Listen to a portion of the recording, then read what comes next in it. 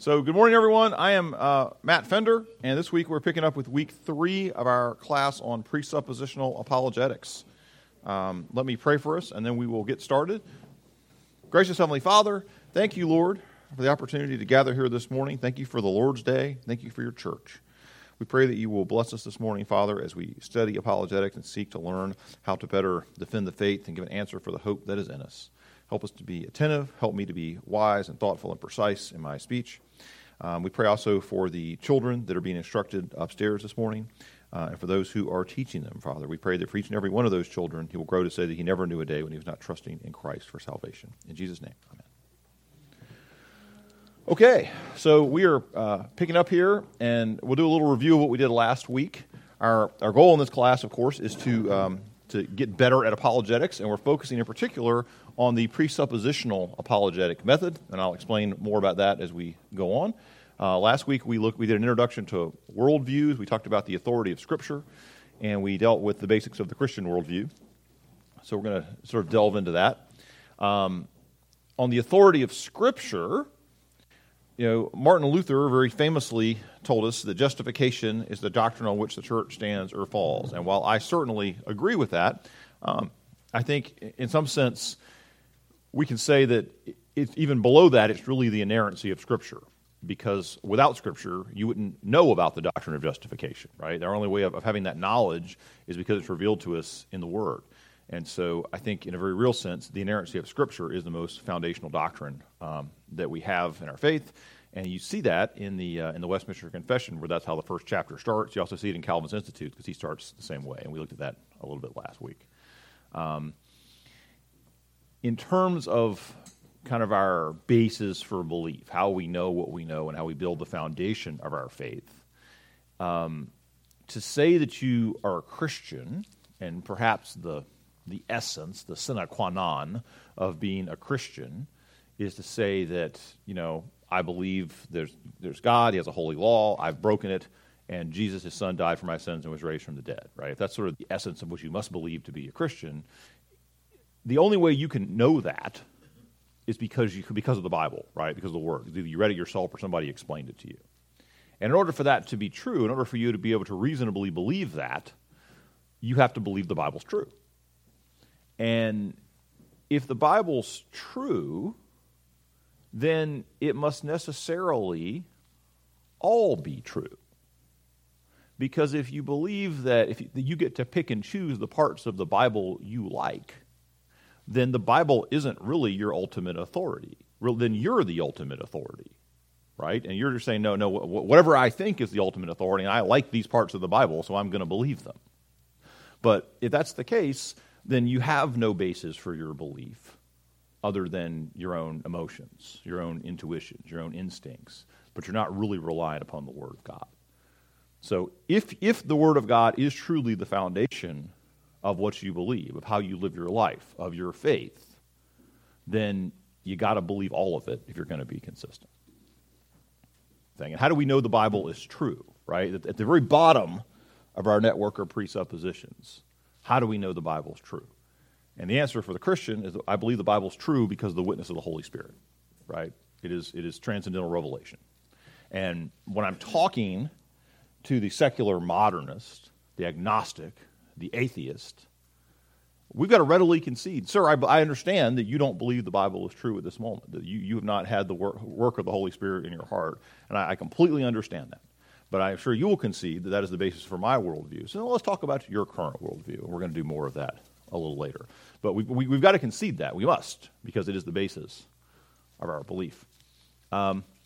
So at the core of doing presuppositional apologetics, we have to understand the nature of each person's ultimate authority. I was just alluding to that a moment ago, but that's what we're trying to get at when we're doing this apologetic method is, what is your ultimate authority? And what we're trying to do is expose the fact that in dealing with the secularist, there is no ultimate authority other than the man's own opinion, which is based on nothing, at least nothing that he can point to.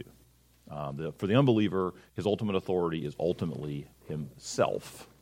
And I'll point out to you that this is true even if you're dealing with someone who purports to believe in some other transcendental authority.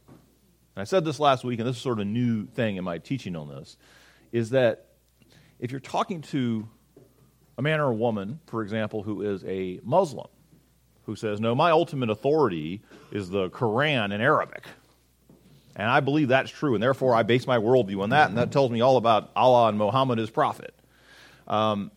It's still true in that case that that man is his own ultimate authority, because we know, as an article of faith, that that information is false, and he does not, in fact, have a transcendental revelation that is true. Now, you probably, maybe it's not going to be an effective thing to say, but understanding that that's true is going to be helpful in how we take that worldview apart. All right, so that was the bit on the authority of Scripture. Now let's review our stuff on worldviews. Sorry for the obvious typo here.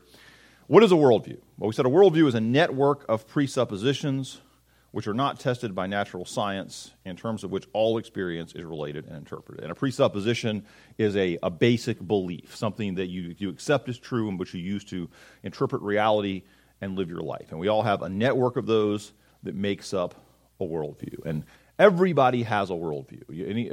You might not know the term, but everybody walking around out there on Grove Avenue right now has a worldview, because otherwise you just couldn't live your life, right? And the key to defending the faith using the presuppositional method is to understand your opponent's worldview. Because what we're doing here fundamentally is not piling up evidence to try to persuade somebody that the Bible is true. What we're doing is taking apart, dismantling, exposing the other person's worldview. Because you can't talk somebody into believing in Christ. But what you can do is expose that their current worldview is inconsistent, irrational, and absurd, and thus clear the way for the gospel. So consider that every thought, experience, or sensation that you have is interpreted, is seen in the context of your worldview that allows you to relate it to other thoughts, experiences, or sensations, right? Otherwise, you couldn't function. You would wake up in the morning with no idea of who you are or what you're supposed to do or how to deal with the reality that's around you.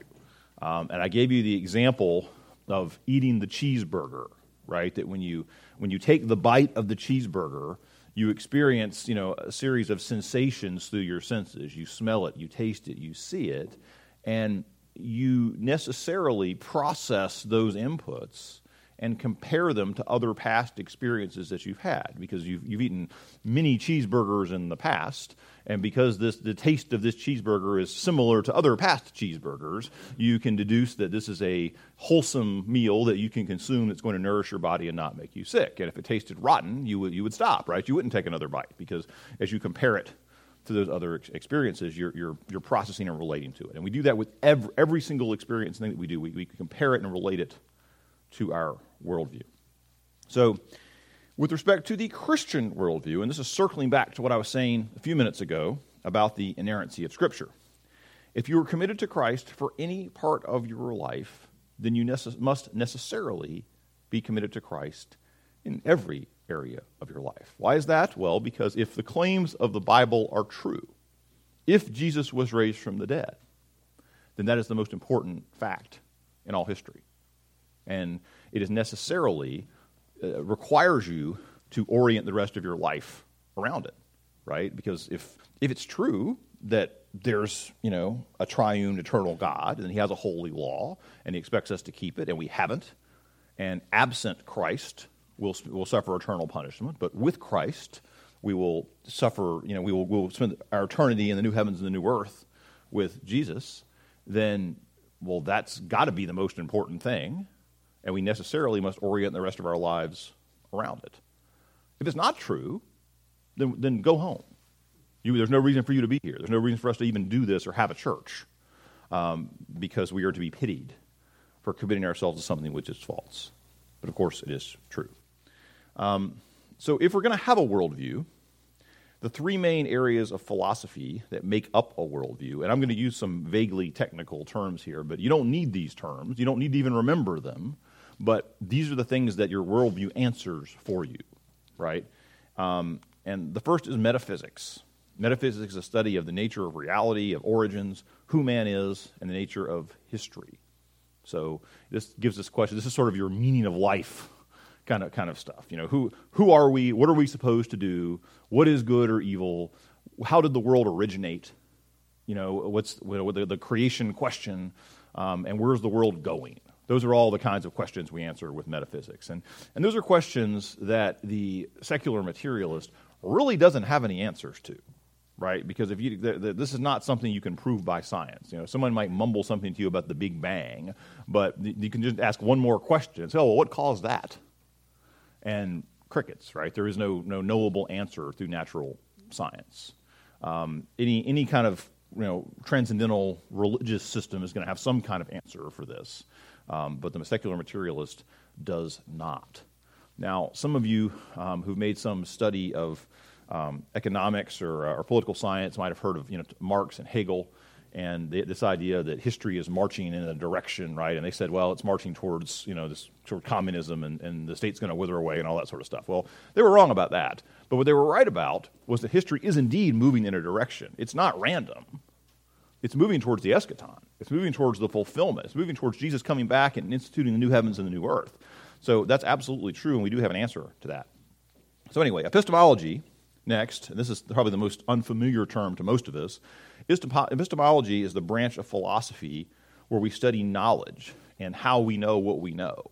It asks questions about the nature of truth and objectivity, how we can truly know anything, and how we can rely on science and reason. And this is another one that, again, if you deal with a typical secular materialist, which many people are functionally, even if they don't know those words, they're going to say something to you, well, like, I know everything I know because we can prove it by science. Well, that's not really an answer, right? That's making a whole bunch of assumptions that things like the ability to observe things with your senses and to trust your reason and to process ideas are all things that are reliable and can be used.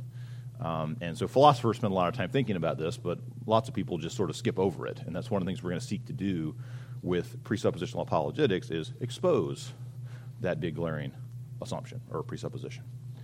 Finally, ethics, the third branch. This is the most familiar to us. Ethics is the study of right and wrong, good and bad, moral responsibility and duty. It asks questions like, what is good, what is right and wrong, and how can we have good moral character? So in the Christian worldview, God's revelation of himself to us in the Word, in the Bible, answers all these big questions. And as I told you earlier, our most basic presupposition as Christians is that the Bible is true. So, that brings us to the Christian worldview. Christianity gives us the answers to the big questions of life. It gives us a robust metaphysics. Unlike the atheist, unlike the secular materialist, or unlike the agnostic, we know that God created the world. How do we know? Well, it's in the Bible. Open up the book. Right there in the first couple chapters of Genesis. We know what our purpose is. What is the chief end of man?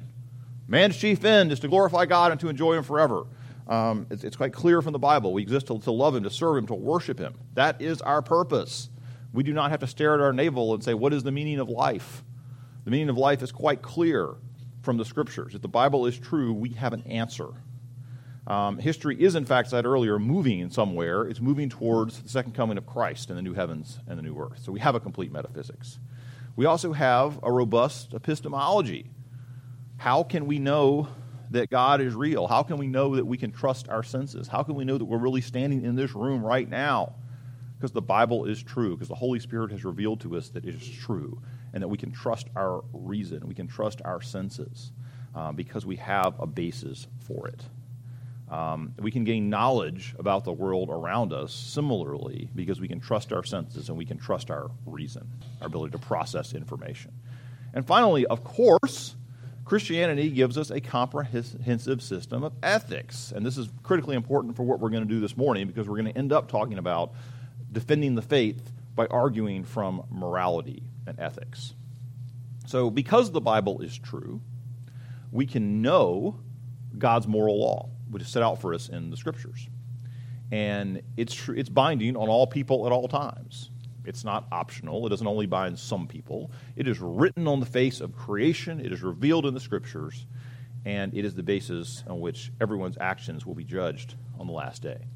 And I would commend to you, of course, the Westminster Larger Catechism gives us a robust exposition of the Ten Commandments and the moral law.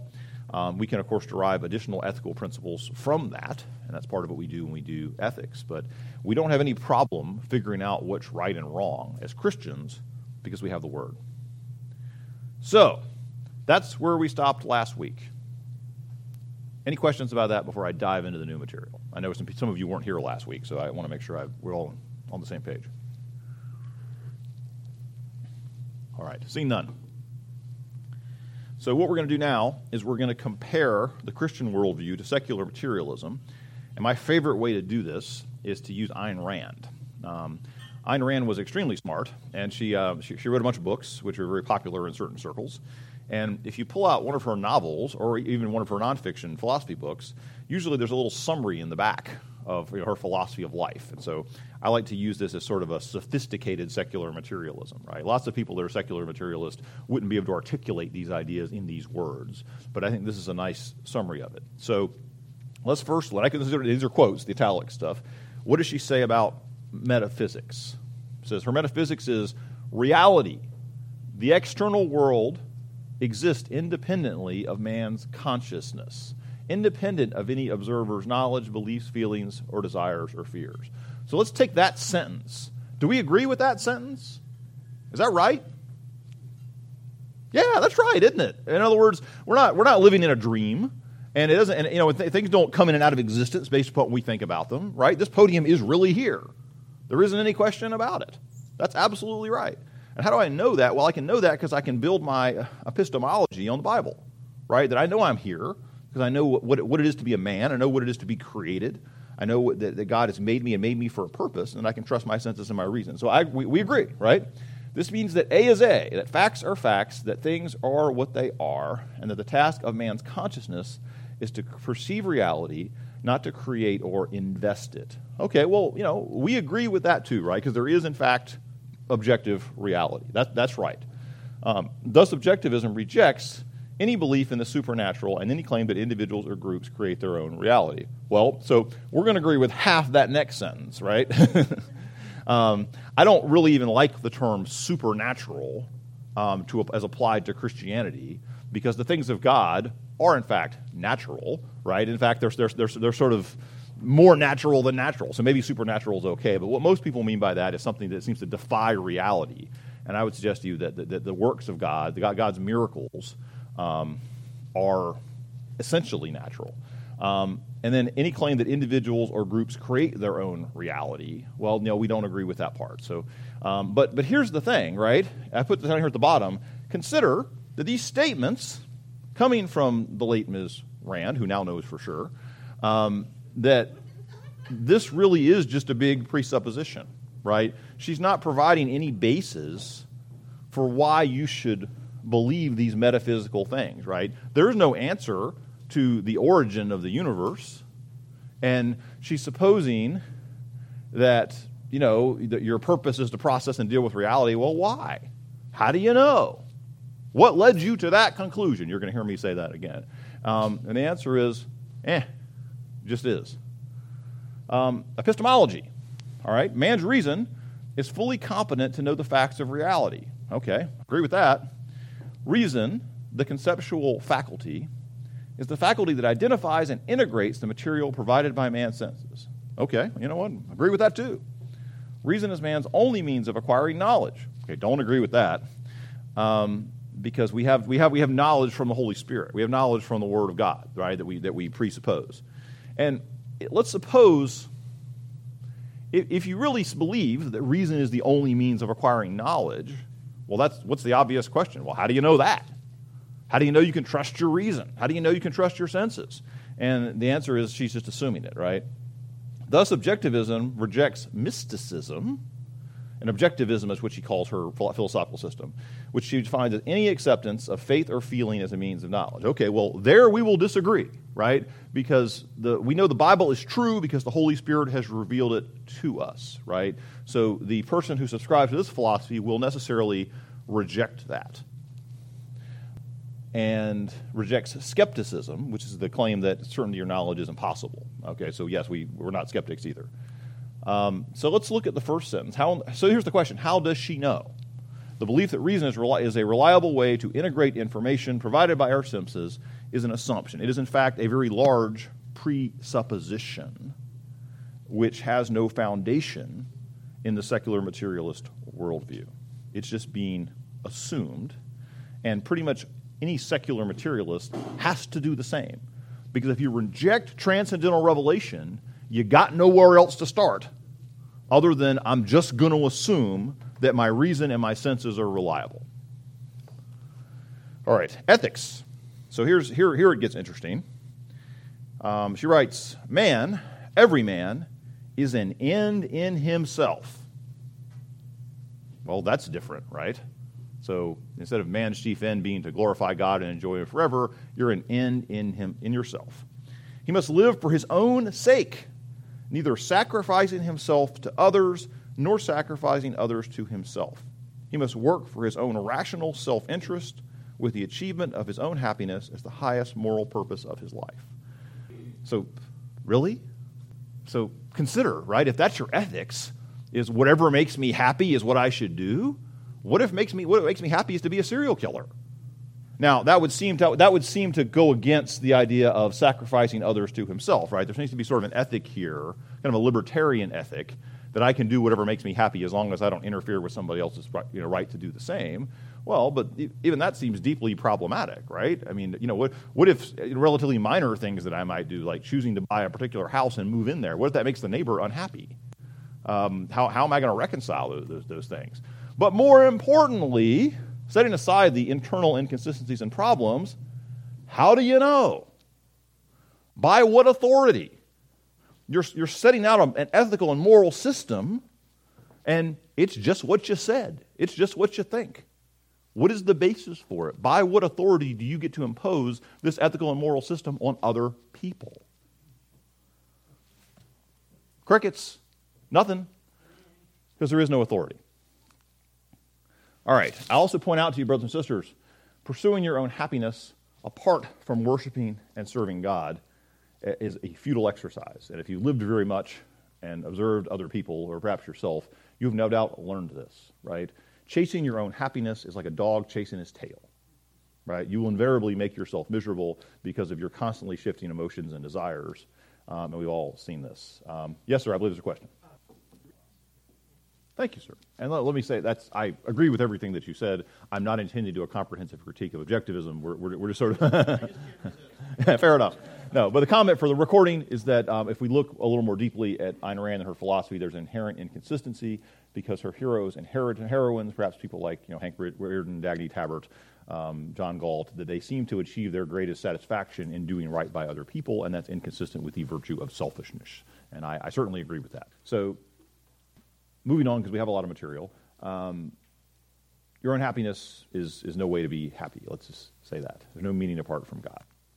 So, looking back into worldviews, remember that the Christian worldview has its presuppositions too. But ours are consistent, and our basic presupposition is that the Bible is true. It is, in fact, our philosopher's stone, our one true thing on which we can build a cohesive order of the world and philosophy. And we should readily admit this in conversing with the agnostic or the atheist. So now we turn to the main object of this class. And that is, and I don't just mean today, I mean the whole series, is the transcendental argument for God.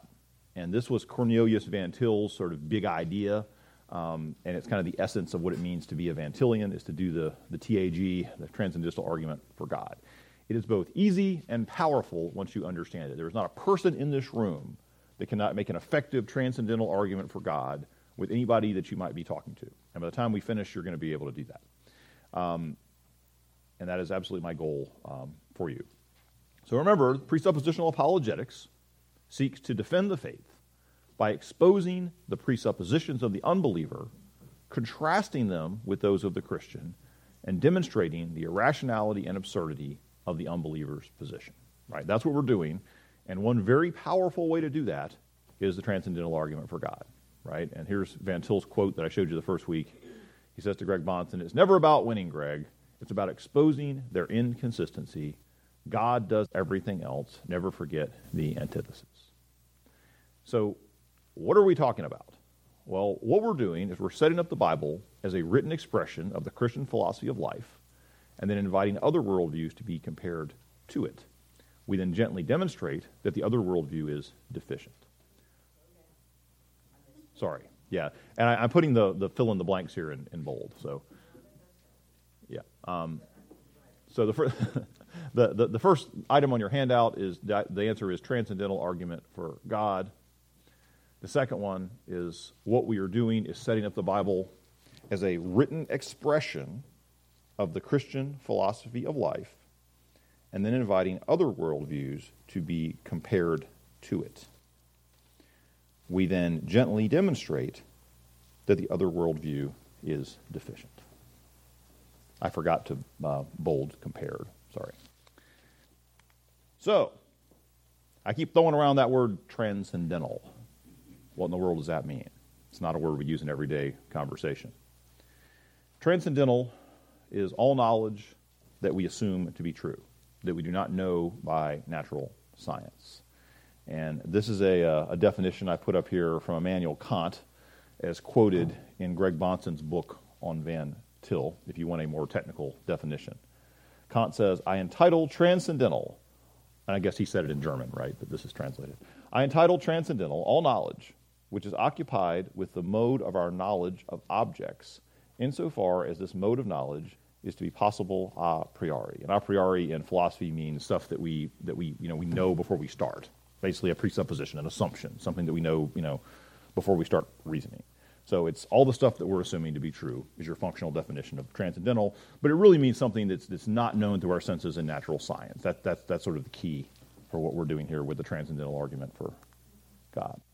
So, how do we do a TAG? Well, this is from Bonson, and I'm going to simplify it for you, but this is his words. "A transcendental argument begins with any item of experience or belief whatsoever, and proceeds, by critical analysis, to ask what conditions or what other beliefs would need to be true in order for that original experience or belief to make sense, be meaningful, or be intelligible to us." So, let's break that down. In other words, what's something that you believe, and how do you know? That's the transcendental argument. Because once you iterate that a couple times, you're going to kind of peel the onion, and there's not going to be anything in the middle. And we're going to demonstrate how to do that. And this will work with any item of knowledge, right? If you said to me, "Well, I know that astronauts landed on the moon in 1969, I could say to you, "Well, how do you know?" You say, "Well, I saw it on TV," right? Walter Cronkite came on TV and showed me the pictures. Really? Well, how do you know that was true? Why do you believe what Walter Cronkite says? How do you know those pictures weren't filmed on a Hollywood, set? Right? And we critical. Maybe I don't know. But it can be something as simple. I know what my birthday is. Really? Do you? How do you know?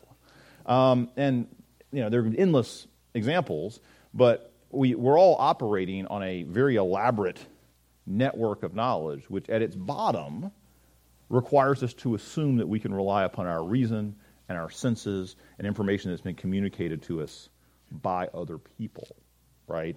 And most of the really sort of high-level stuff, like we're going to have worship this morning at 10:45, right? You don't even think about why you know, right? You just sort of operate on the assumptions that that's true because it's always worked for you before. It's kind of based on, it's that worldview question. It's based on your prior experiences. But at bottom, if you don't have something down there, in our case of the Bible, it's all this sort of very shaky castle in the air. But what we're talking about today, and what I want you to focus on, because I think it is the preeminent apologetic method for our age, is doing the transcendental argument for God by reasoning or arguing from morality. And this is our number 4 on the handout. Reasoning from morality. This approach will work with almost anyone who is honest. The person that you are speaking to does not need to be particularly educated or sophisticated or have ever taken a philosophy class. And because everybody has basic ideas about right and wrong. Otherwise, you couldn't function, right? Everyone makes moral assumptions and has moral principles. And frankly, some of the people who are the most hostile to Christianity in our present context culturally here in Richmond, Virginia in 2023 are the ones who make the strongest and most bold moral propositions, right? And ones for which they really have no basis whatsoever. And so what we're going to learn how to do is to expose those and demonstrate that there's no basis for them. But we need to do this gently. Let me say this. Yelling at people in the street is not a very effective way to do evangelism or to do apologetics, right? Because you might defend the faith. It might be there's somebody else there who hears you yelling in the street who could be persuaded. But I would imagine that folks are going to be a lot more persuaded if you speak reasonably and deliberately in a winsome way. I heard an amusing quote this week from the late Harry Reeder, who was pastor of Briarwood Presbyterian Church in Birmingham, Alabama, and who died a few weeks ago, that you should say what you mean what you say, but don't be mean when you say it. Thought that was helpful. So when we're dealing with these moral propositions, any moral proposition at all, right? It's wrong to murder people. Easy. Your response is easy. Well, how do you know? By what authority? Or maybe says who? It's absolutely immoral for states to outlaw abortion. Okay, I understand your position. What makes you say that? What's the authority for that? You just made a moral statement, right? You just made an ought statement that everybody ought to act in a certain way. Well, why? And you're probably going to get an answer, something about like some belief that maybe underlies that, right? Something about personal freedom or autonomy, or I want to live my life the way I want to live my life, and nobody should be able to get in my way, or something like that. Well, okay, well, why? By what standard? And unless the person that you're talking to is going to make some appeal to God or something like God, within a couple of questions, it's just a matter of opinion. Now, you might make a move towards collective opinion. You might say, well, we took a survey and 75% of the people in Richmond, Virginia agree with me. Okay, well, that's nice. But is that a moral statement? If 75% of the people in Richmond, Virginia think that we should have chattel slavery, which was certainly once the case, should we do that? Really? We're going to do morality by survey? That's not moral authority, right? That's just mob rule. So that's not going to be very effective for us. So part of the inconsistency that we seek to expose is that all people have moral instincts. Nobody walks around contending that everybody is free to do whatever he wants, right? You're not going to meet anybody like that. Now, you might meet some people who are sort of saying that, but they don't really mean it, right? Because if you say to me, well, gee, Matt, I think everyone should be able to do whatever he wants. I said, really? How about if I shoot you in the head and take your wallet? How would that be? So you don't really mean that, do you, right? What you mean is you get to do whatever you want and everybody else has to live by your rules. Is that it? Why? By what authority? But the real reason nobody can go around saying this is because the law of God is written on his heart, right? It's written on the hearts of the reprobate as well as of the elect, because God made us all. We all bear his image.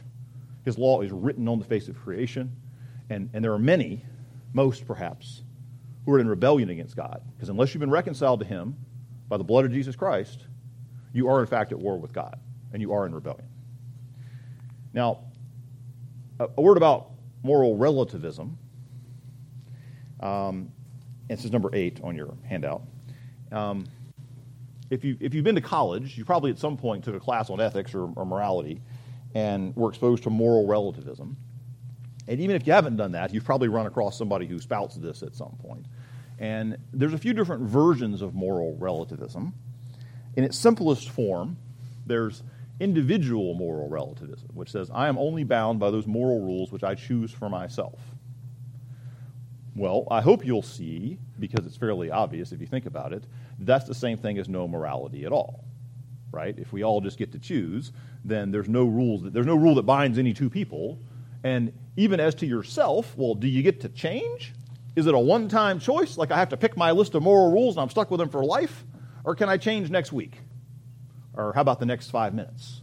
Or how about as soon as there's something I want to do that violates one of those rules, right? So individual moral relativism is just dumb.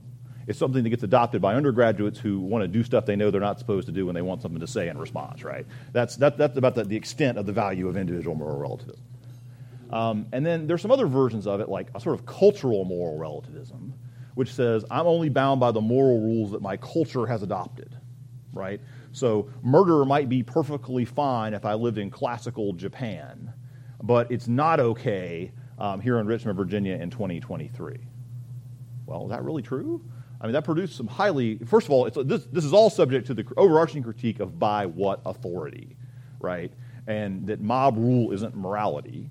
But it also produces some highly counterintuitive results. So you can pretty quickly say, okay, well, what about rape as a weapon of war that we've seen done in Africa, right? Is that okay? Apparently it's okay in their culture. You know, you can always resort to any historical practice. I mentioned chattel slavery a few minutes ago. That's certainly a good one that a lot of people are going to react very strongly to. One thing that you hear an awful lot about today is various versions of racism, appeals to racism, racism bad, and all sorts of versions of that. Okay, well, why? Why is racism bad? What's wrong with racism? By what authority do you say that, right? You're making a very strong moral proposition and asking people to make all sorts of structural changes in society based upon that moral proposition. What's your authority for that? Is it just your opinion? You're saying it awfully loud, but, why? And so we can do this with almost anything. But I wanted to make the point to you that moral relativism is essentially the same thing as no morality at all. And if we look at some other popular ethical systems, sort of moral systems that have been postulated by philosophers, obviously I don't have time to do an exhaustive survey, but think about something like Jeremy Bentham's utilitarianism, right? We're going to do that which produces the greatest good for the greatest number. Well, my first response to that is, what is the good? Right? Without appeal to God, how do I even know what's good for anybody?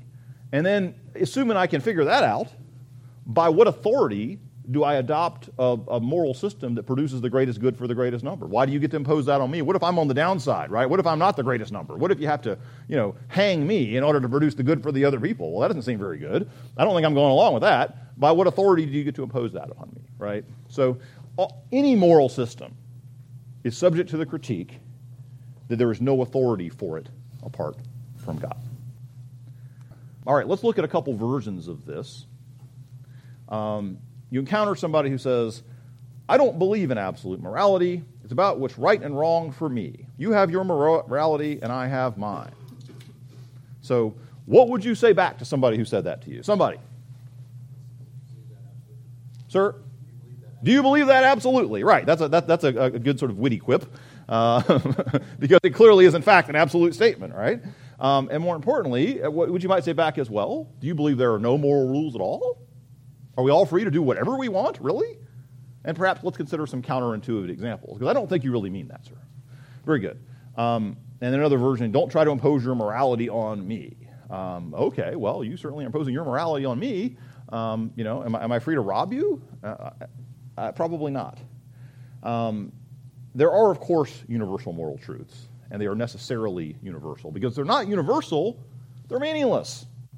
They aren't moral truths at all. The nature of a moral truth is that it must be universal, or it's not a moral truth. Now, here's a good one that you hear all the time. You can't legislate morality. Well, of course you can legislate morality, right? I mean, that's sort of the nature of what it means to legislate, right? Is to take some idea of how you want to behave and make it a law and enforce it by guys with guns, right? That's sort of what we do when we make laws, right? If you steal my car and we can figure out who did it, the police are going to come find you and haul you off to jail and give me my car back. That is the nature of morality. So of course you can legislate morality. It doesn't even make any sense. What people who say that usually mean is, I want to engage in some kind of immoral sexual behavior and I don't want you to stop me. That's usually what they mean when they say that. It's very limited what they actually mean about legislating morality. And I put some examples up here. Punishment for murder, rape, robbery, larceny, child pornography, racial discrimination in hiring, etc. These are all things that most people really want to have legislated, and they're based upon moral principles, and all subject to the critique of, well, why? What's your basis for any of those things? Why shouldn't they be allowed? And why should you get to send men with guns over to my house to haul me off to jail if I do those things? Yeah, they basically the person who's saying this to you, this don't legislate morality, what it usually means is I want to legislate my morality and not yours, as opposed to the idea that you shouldn't do it at all. Dealt with that. All right.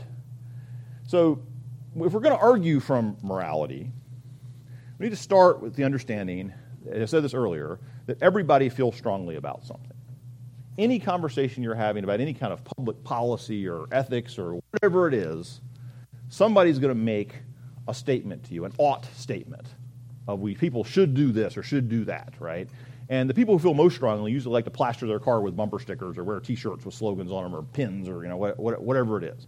So I gave you some examples here, and think about how we can deal with these. It's wrong to pollute the environment. So somebody says this to you and say, oh, so really you don't think we should pollute the environment? Well, what happens, I agree with you that it's bad to pollute the environment.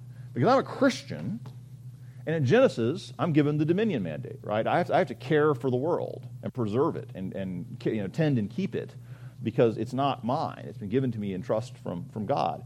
Why do you think it's wrong to pollute the environment? Well, I want to preserve it for future generations. Well, why?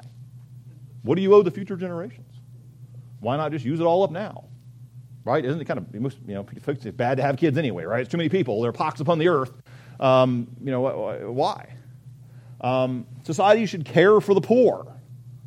Oh, really? So you're submitting as an ethical and moral maxim that we all ought to have to pay taxes to support other people? Well, what's your basis for that? Still waiting. Oh, you just emotionally feel that way. You feel sorry for them, and therefore you want to spend my money, right? Oh, okay. Well, it turns out in Christianity, there's all sorts of stuff about caring for the poor, because the poor will always be with you, et cetera. And we can talk about that from the Scriptures. Without the Scriptures, tell me, I don't know. Or maybe you've got a libertarian who wants the government should leave me alone. Taxes are theft. Really? You have a right to personal autonomy? Well, where's that written down? Why do you get to impose that on me? You're a pretty rich guy. I want some of that money to help take care of the poor. Why should you get to keep it? I mentioned racism earlier. That's a big one. You can always go on about that because people are going to feel really strongly about it and say, okay, racism's bad. Why? I can talk to you about, like, say, the Sixth Commandment, but what do you have? I mentioned abortion earlier. People, whichever it is, either abortion is wonderful and everybody should have one, or abortion is horrible. Well, okay, why? What right is there to life, or what right is there to personal autonomy? And what is your basis for it? Any of this stuff, right, is going to get you down to the fact that you got to have some authority for your moral statements. And if you don't, they're just matters of opinion. So what we're going to do, as I just was trying to demonstrate for you, is pick some moral belief, whatever it is, and drill down, peel the onion, to figure out what the basis for it is. Find the common ground with a Christian worldview and explain that your moral views are based on the law of God as set forth in Scriptures. Here's a good one. Laws that prohibit gender-affirming care for children are immoral. We've heard a number of politicians saying this or words to this effect recently. So what might you say back? Well, sir, what led you to that conclusion? I know you just made a very strong moral statement. What led you to that conclusion? And you might get something back along the lines of, well, it's fundamental to our system of ordered liberty that you have a right to determine, what is right and wrong for yourself in the nature of reality. I'm giving you sort of a paraphrase of the famous Supreme Court passage. And then, okay, really? Well, why? What's your basis for that, right? Because that sounds a little bit like Nietzsche, right? This making your own meaning sort of stuff. Okay, but so? What's the basis for that? Still waiting, listening. Oh, you just think that. Check, got it. But we really don't have any basis for it at all. You're living your life based upon your own opinions, and you want to impose those opinions on others. Well, what's the obvious critique of that? Why do your opinions count more than mine? Who says you're right? Well, you think you're right. I imagine if you didn't, you'd be crazy to be going around saying stuff that you didn't think was right. But, why? And there's nothing, right? This is the castle in the air. Here's another one. Taxes are theft, and the government has no right to take money from me at the point of a gun. Really? What makes you say that? How do you know? Well, I don't like the government. Don't like taxes. I've got a natural law right to be free. Really? How do you know? What's your basis? Got the Bible right here. What do you got? And so we can ask a series of questions, right? We're going to be. Remember, we want to be winsome. We don't want to mock. We don't want to scoff. So I gave you some questions here. Well, really, sir, what makes you say that? I'm interested to hear more about it. Because remember, everybody wants to tell you what they believe, right? They don't want to listen to you talk, but they'll love to tell you. So let them tell you. So are you saying that taxes are morally wrong? What moral rule supports that assertion? And what's your authority for that proposition? And of course, finally, how do you know? So without transcendental authority, all moral statements are matters of opinion. The statement that stealing is wrong is no more meaningful than I don't like theft without some kind of authority to appeal to, right? It's the same thing. It's just I don't like it. So why do you get to oppose your anti-theft opinion on me? Maybe I really want to steal your car. So I think a fun exercise with this is bumper stickers. So I just went on the internet and found some. I don't even know what to do with some of these. So for the recording, there's a picture now on the screen of a car with a bunch of bumper stickers on the back.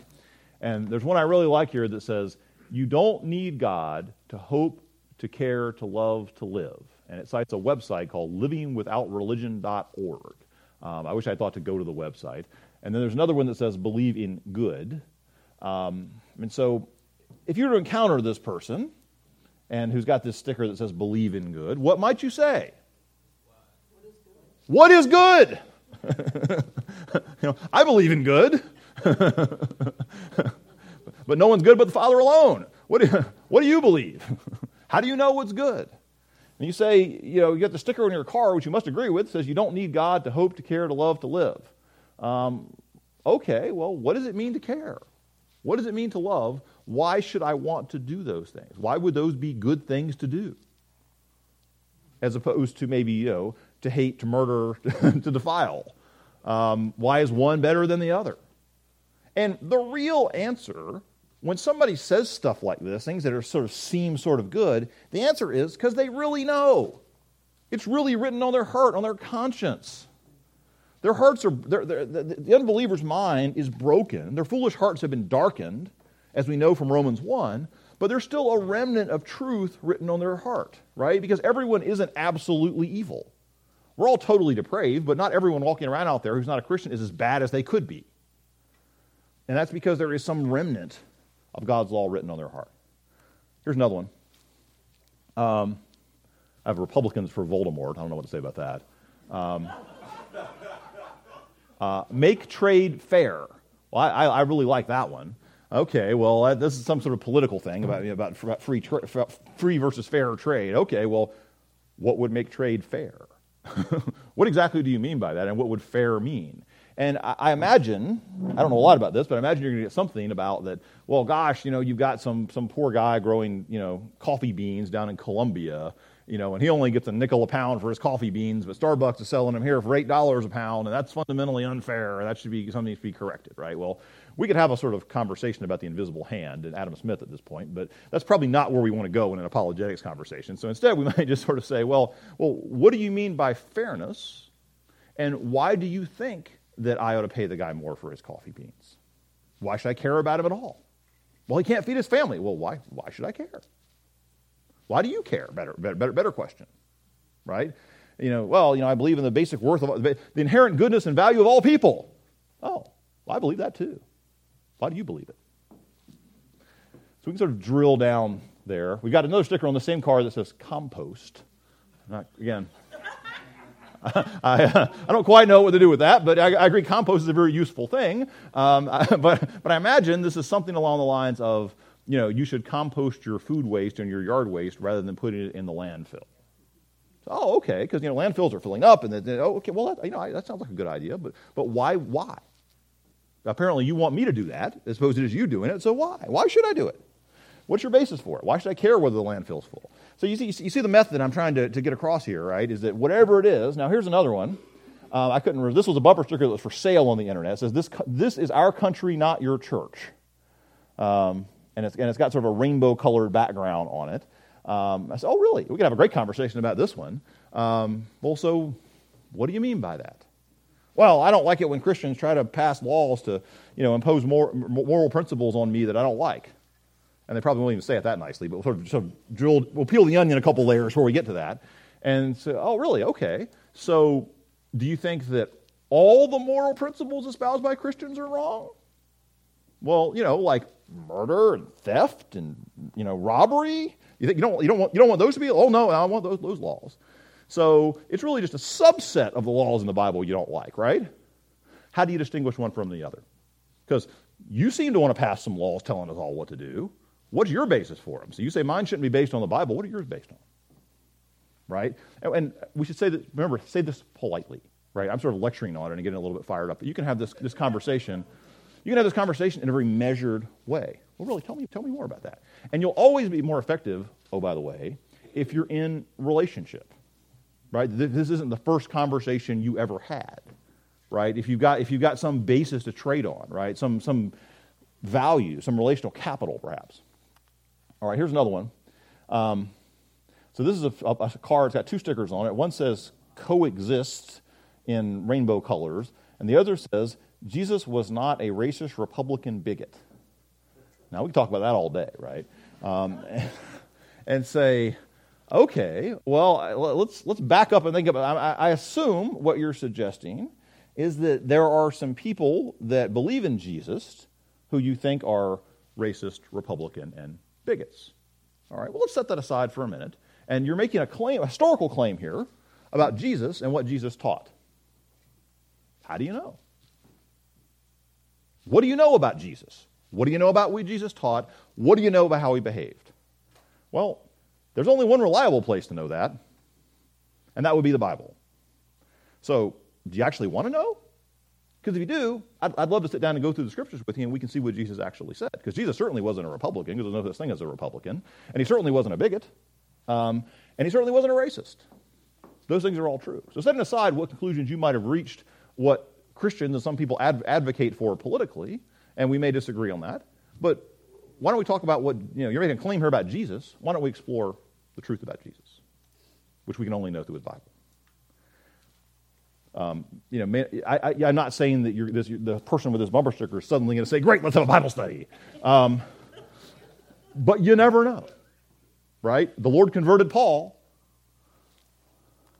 Now this one, I don't know what to say about. So for the recording, this is a bumper sticker that says, if Jesus had a gun, he'd still be alive today. I don't even really know where to start with this one. This may have stumped me. But I assume this is meant to be some sort of humor. But if you could say, oh really? So you think Jesus didn't have the ability to stop the people that were trying to hang him on the cross and kill him? Well, and how do you know? Well, why don't we explore that? Why don't we talk about Jesus and the nature of Jesus, right? Because are you saying you think Jesus was just a man? He was just human? He didn't have any power at all beyond an ordinary man? And if so, why? How do you know? Whereas if Jesus is God, which is the claim of the Bible and one of the central tenets of Christianity, then weapons or not weapons don't seem very significant, right? He could have a legion of angels at his command. It certainly wouldn't have mattered whether he had a Colt 45 or an AR-15. So anyway, I just thought that was amusing. I couldn't resist. So I'm going to wrap up with this.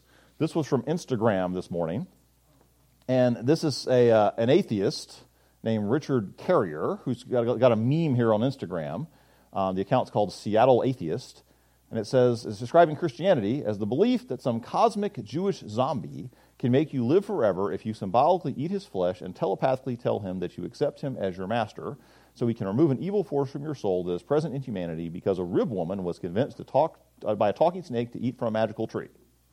So this is a mockery of Christianity.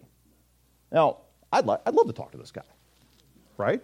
And say, okay, well, I take it that you don't believe that Christianity is true. I take it you've conceived the claims of Christianity and you think they're false. Okay, I understand that.